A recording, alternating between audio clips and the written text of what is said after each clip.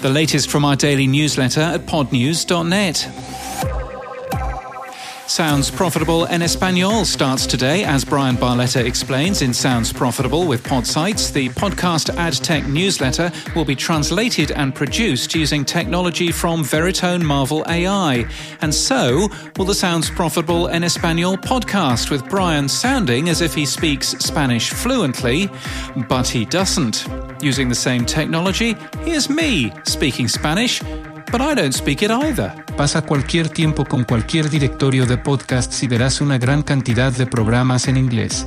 Pero el inglés es el idioma principal de menos del 5% de la población mundial. Gracias a una nueva tecnología inteligente, los podcasts podrían estar disponibles en varios idiomas. That's the weirdest thing ever. Google Podcasts is blocking access to some podcasts to under 18s and users who aren't signed in. With more details in depth in a tick, Apple Podcasts for Creators has updated its podcast hosting providers page with 12 new podcast hosts and filters. We previously asked Apple how companies are selected for that page. They won't say, but they do suggest that providers use Apple's Contact Us link. Podcast host Transistor has partnered with Descript as an automated publishing destination. Triton Digital has released the Australian podcast ranker. There's no change in the top three in either the publisher or show rankers. Total measured downloads rose to 52 million, almost hitting the record of 52.2 million in May.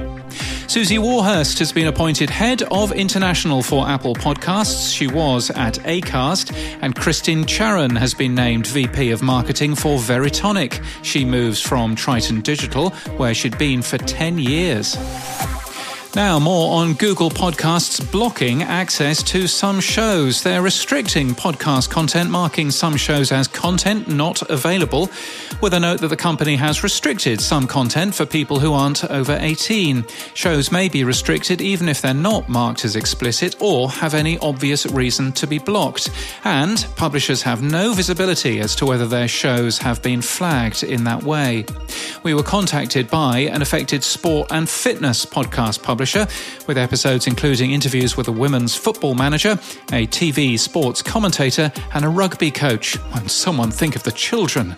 Their client was concerned that their content had been apparently flagged as unsuitable for kids, and having reviewed the content, we don't see any reason why it should be restricted for them.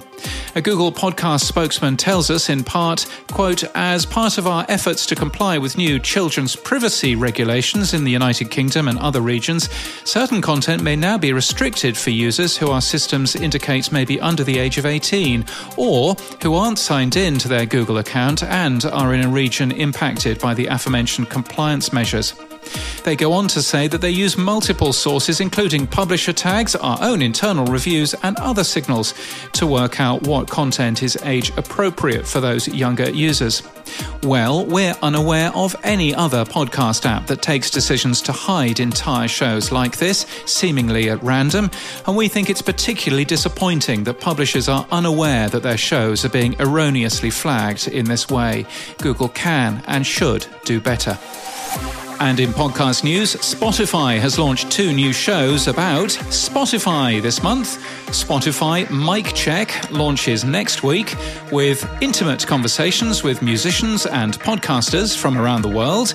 We're told that the other, Spotify Discover This, is brand new and launches tomorrow, though we can see 11 episodes have been published there in the past year. Anyway, that promises fresh insights on music, podcasting, cultural moments and trends. The existing Spotify show about Spotify, Spotify for the Record, will this season push our stories further, they say, by making this podcast the only place where audiences can hear certain business updates. It's all about the exclusives, isn't it?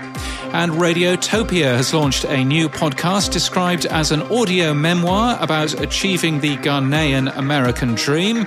We can't mention what it's called here, but you'll find it in our show notes and our newsletter. It's produced by an anonymous producer using a pen name. And that's the latest from our newsletter. For all the links, we're at podnews.net.